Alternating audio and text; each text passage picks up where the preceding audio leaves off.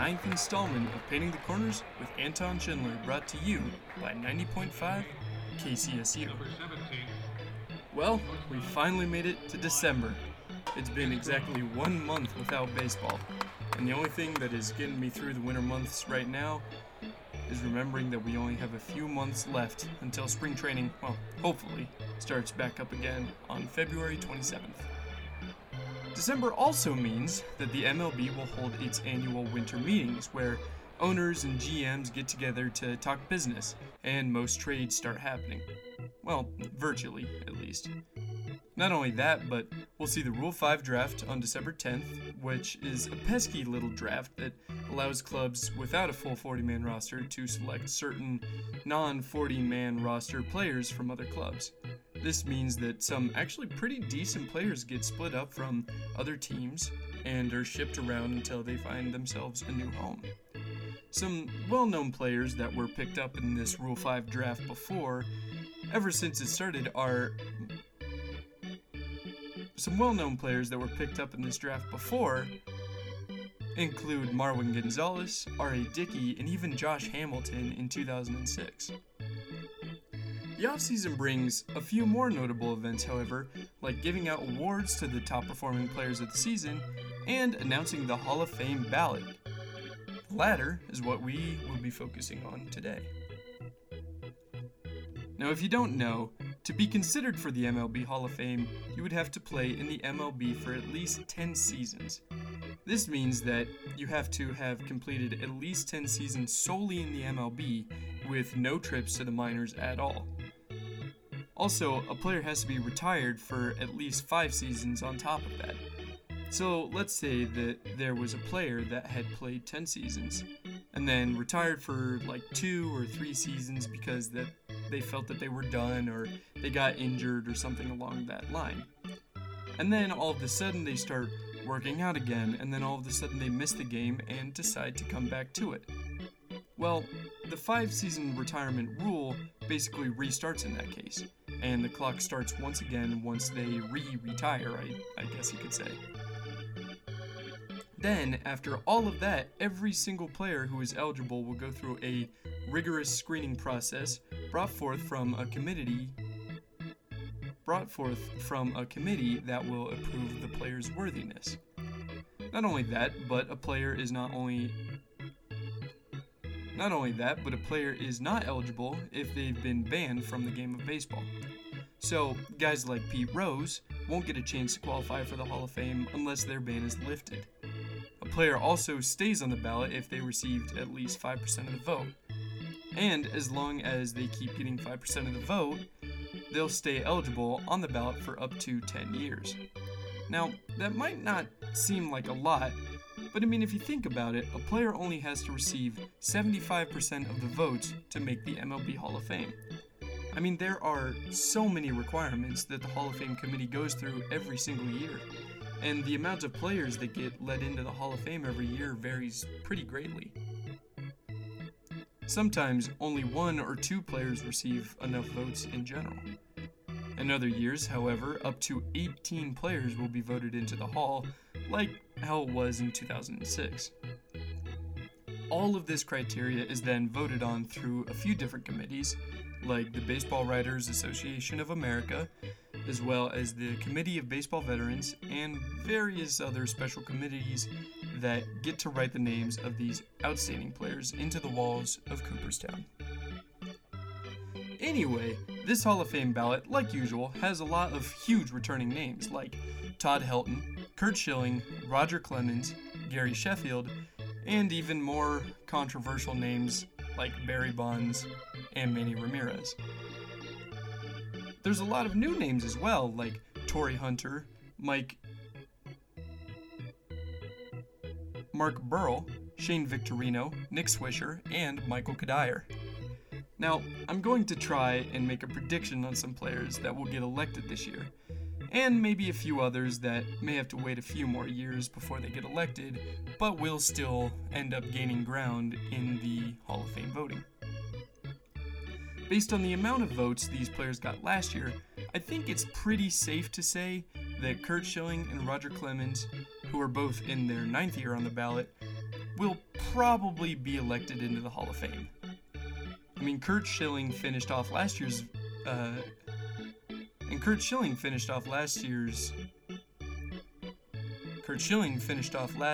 Hall of Fame voting after getting about 70% of the votes, and Roger Clemens got about 61% of the votes. I think that both of these players have a really good chance of, at the very least, getting close to that required 75%. Curt Schilling's accomplishments come from a 2.16 and 1.46 win-loss record and a 3.46 ERA after 20 seasons in the big leagues.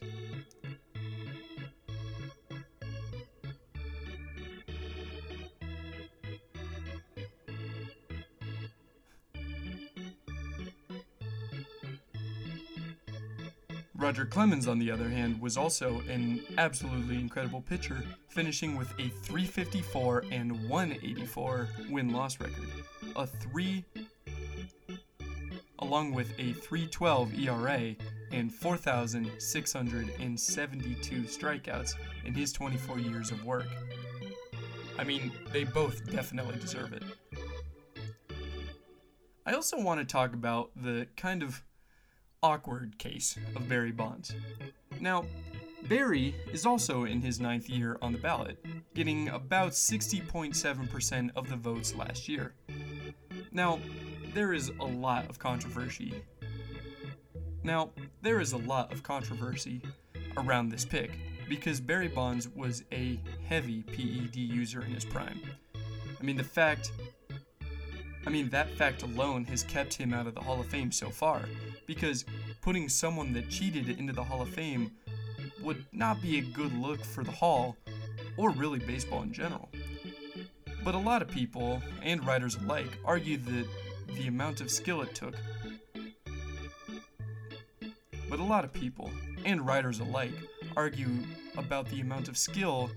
took to do what Barry Bonds did. Barry Bonds still holds the MLB record for home runs hit at 762.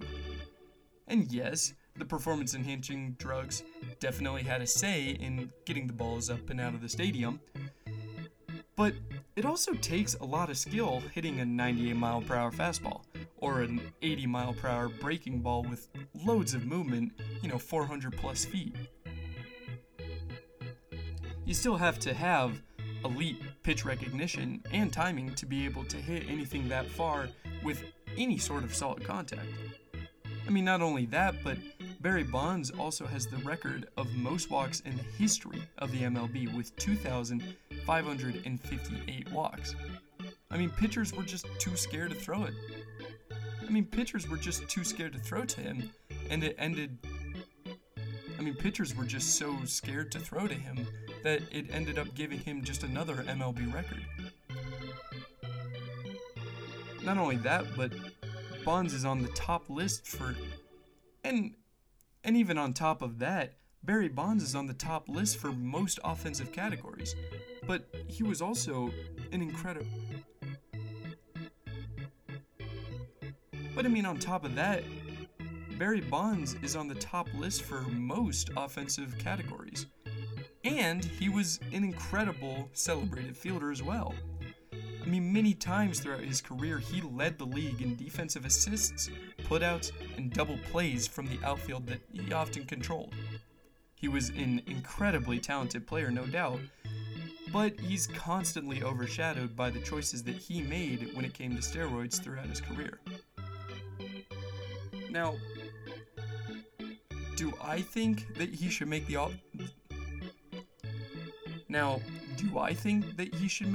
MLB Hall of Fame? And it's a really hard question to answer.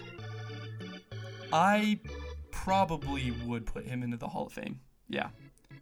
Now, a lot of people might disagree with me on this one, understandably, but I feel that Barry Bonds was just such a fantastic and really unbelievably talented player before he ever experimented with PEDs in the first place. I feel that he understands what he did was wrong and, frankly, completely stupid. I mean, you know that he's definitely heard all about that throughout his life.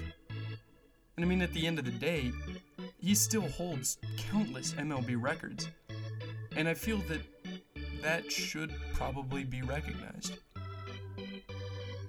Some other players that I think will make up ground in this year's ballot include Billy Wagner, because of his absolutely impeccable pitching career, and also players such as Gary Sheffield and Manny Ramirez and Sammy Sosa as well, especially if Barry Bonds does end up getting elected. Now, those three players that I listed off, Gary Sheffield, Manny Ramirez, and Sammy Sosa, all also got caught for taking PEDs. But I feel like if Barry Bonds ends up getting elected to the Hall of Fame, these three have a bit better of a chance to get in because their use of PEDs might be considered less than their overall impact on the game of baseball itself. I also wouldn't be surprised if, and I know I'm saying this,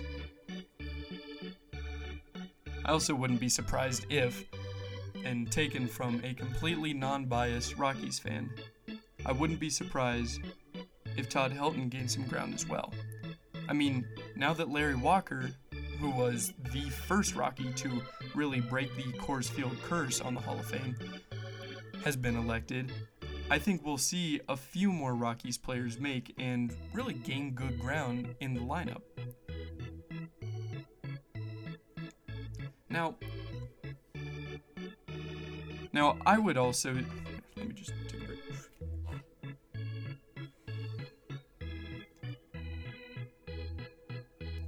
I also wouldn't be surprised if Todd Helton gained some ground. Now, I also wouldn't be surprised if Todd Helton gained some ground on the on the Hall of Fame ballot. Now, I also wouldn't be surprised if Todd Helton ended up gaining some ground on the Hall of Fame ballot as well. I mean, now that Larry Walker, who was the first Colorado Rocky to break the quote-quote Coors Field curse on the MLB Hall of Fame, now that he's been elected, I think we'll see a few more Rockies players make and really gain some good ground in the ballot. I mean, I also noticed when I was going through the ballot the addition of some new names such as Michael Kadire and LaTroy Hawkins, who both played for the Rockies and honestly had some of their best seasons in their stints with the Rockies. It'll be interesting to see how this generation of PED users, though, is considered by the MLB Hall of Fame committee. And not only that, but I'll be pretty interested to see the amount of votes that each one of these players receive, really just to see how good my predictions are, because let's be honest, I need to get back on track after my abysmal MLB postseason predictions. But after researching the criteria needed for induction into the Hall of Fame, and really to just be considered for the Hall of Fame in the first place, I wanted to go over a few players that never actually made the have never actually made the MLB Hall of Fame, or haven't been considered for it yet, but definitely could have or could be.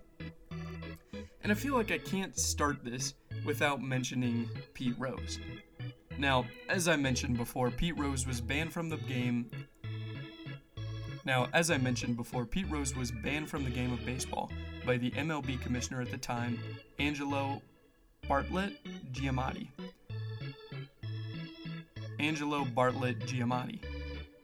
Rose was banned because he allegedly had ties to gamblers and illegal bookmarkers and various other gambling habits that came to light. Now, there has been a lot of controversy. There's been a lot of controversy over this issue pretty recently because sports betting has become legal throughout the United States more and more in the past few years. And because of this, Rose is the only person to be placed on the MLB ineligible list as a result of a mutual agreement. Rose has in fact admitted that he did in fact bet on baseball, and that all reports on him were true. Since then, Pete Rose has actually applied to be reinstated for his chance into the Since then, Pete Rose has actually applied to be reinstated for a chance. Since then, Pete Rose has actually applied to be reinstated for a chance into the MLB Hall of Fame 4 times, but every single request has been ignored or denied because Rose still actively, although legally, bets on baseball to this day. It's pretty sad too because Pete Rose might be one of the best baseball players to ever play the game, as he was a key component to the Big Red Machine that we talked about a few episodes ago.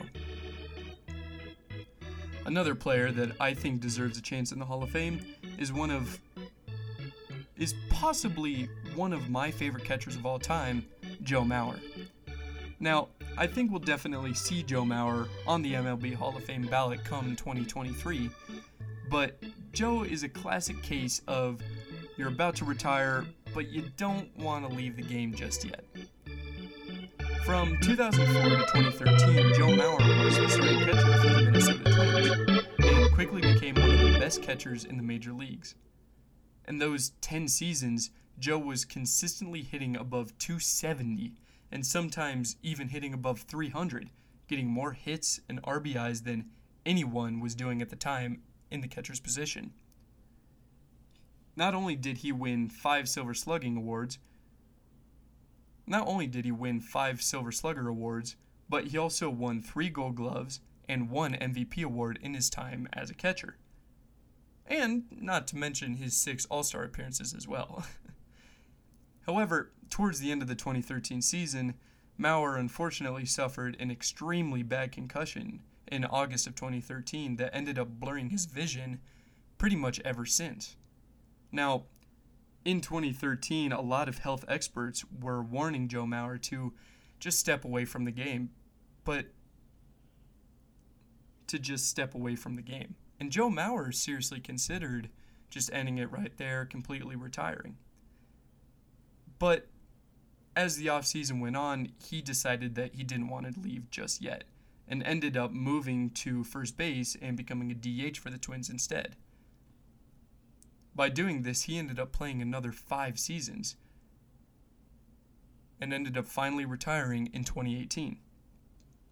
Now, although his career took a bit of a downfall towards the end, Mauer still had 10 seasons of incredible work behind the plate, and I think the entire baseball community would love to at least see him on the ballot soon.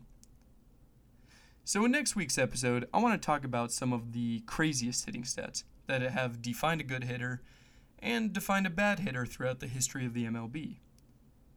All this talk about Barry Bonds got me thinking about a bunch of crazy records. So I'll be talking about things like the longest hitting streak in MLB history, and the Mendoza line, and other strange and crazy stats that the MLB has seen in its very long history. Thank you for listening.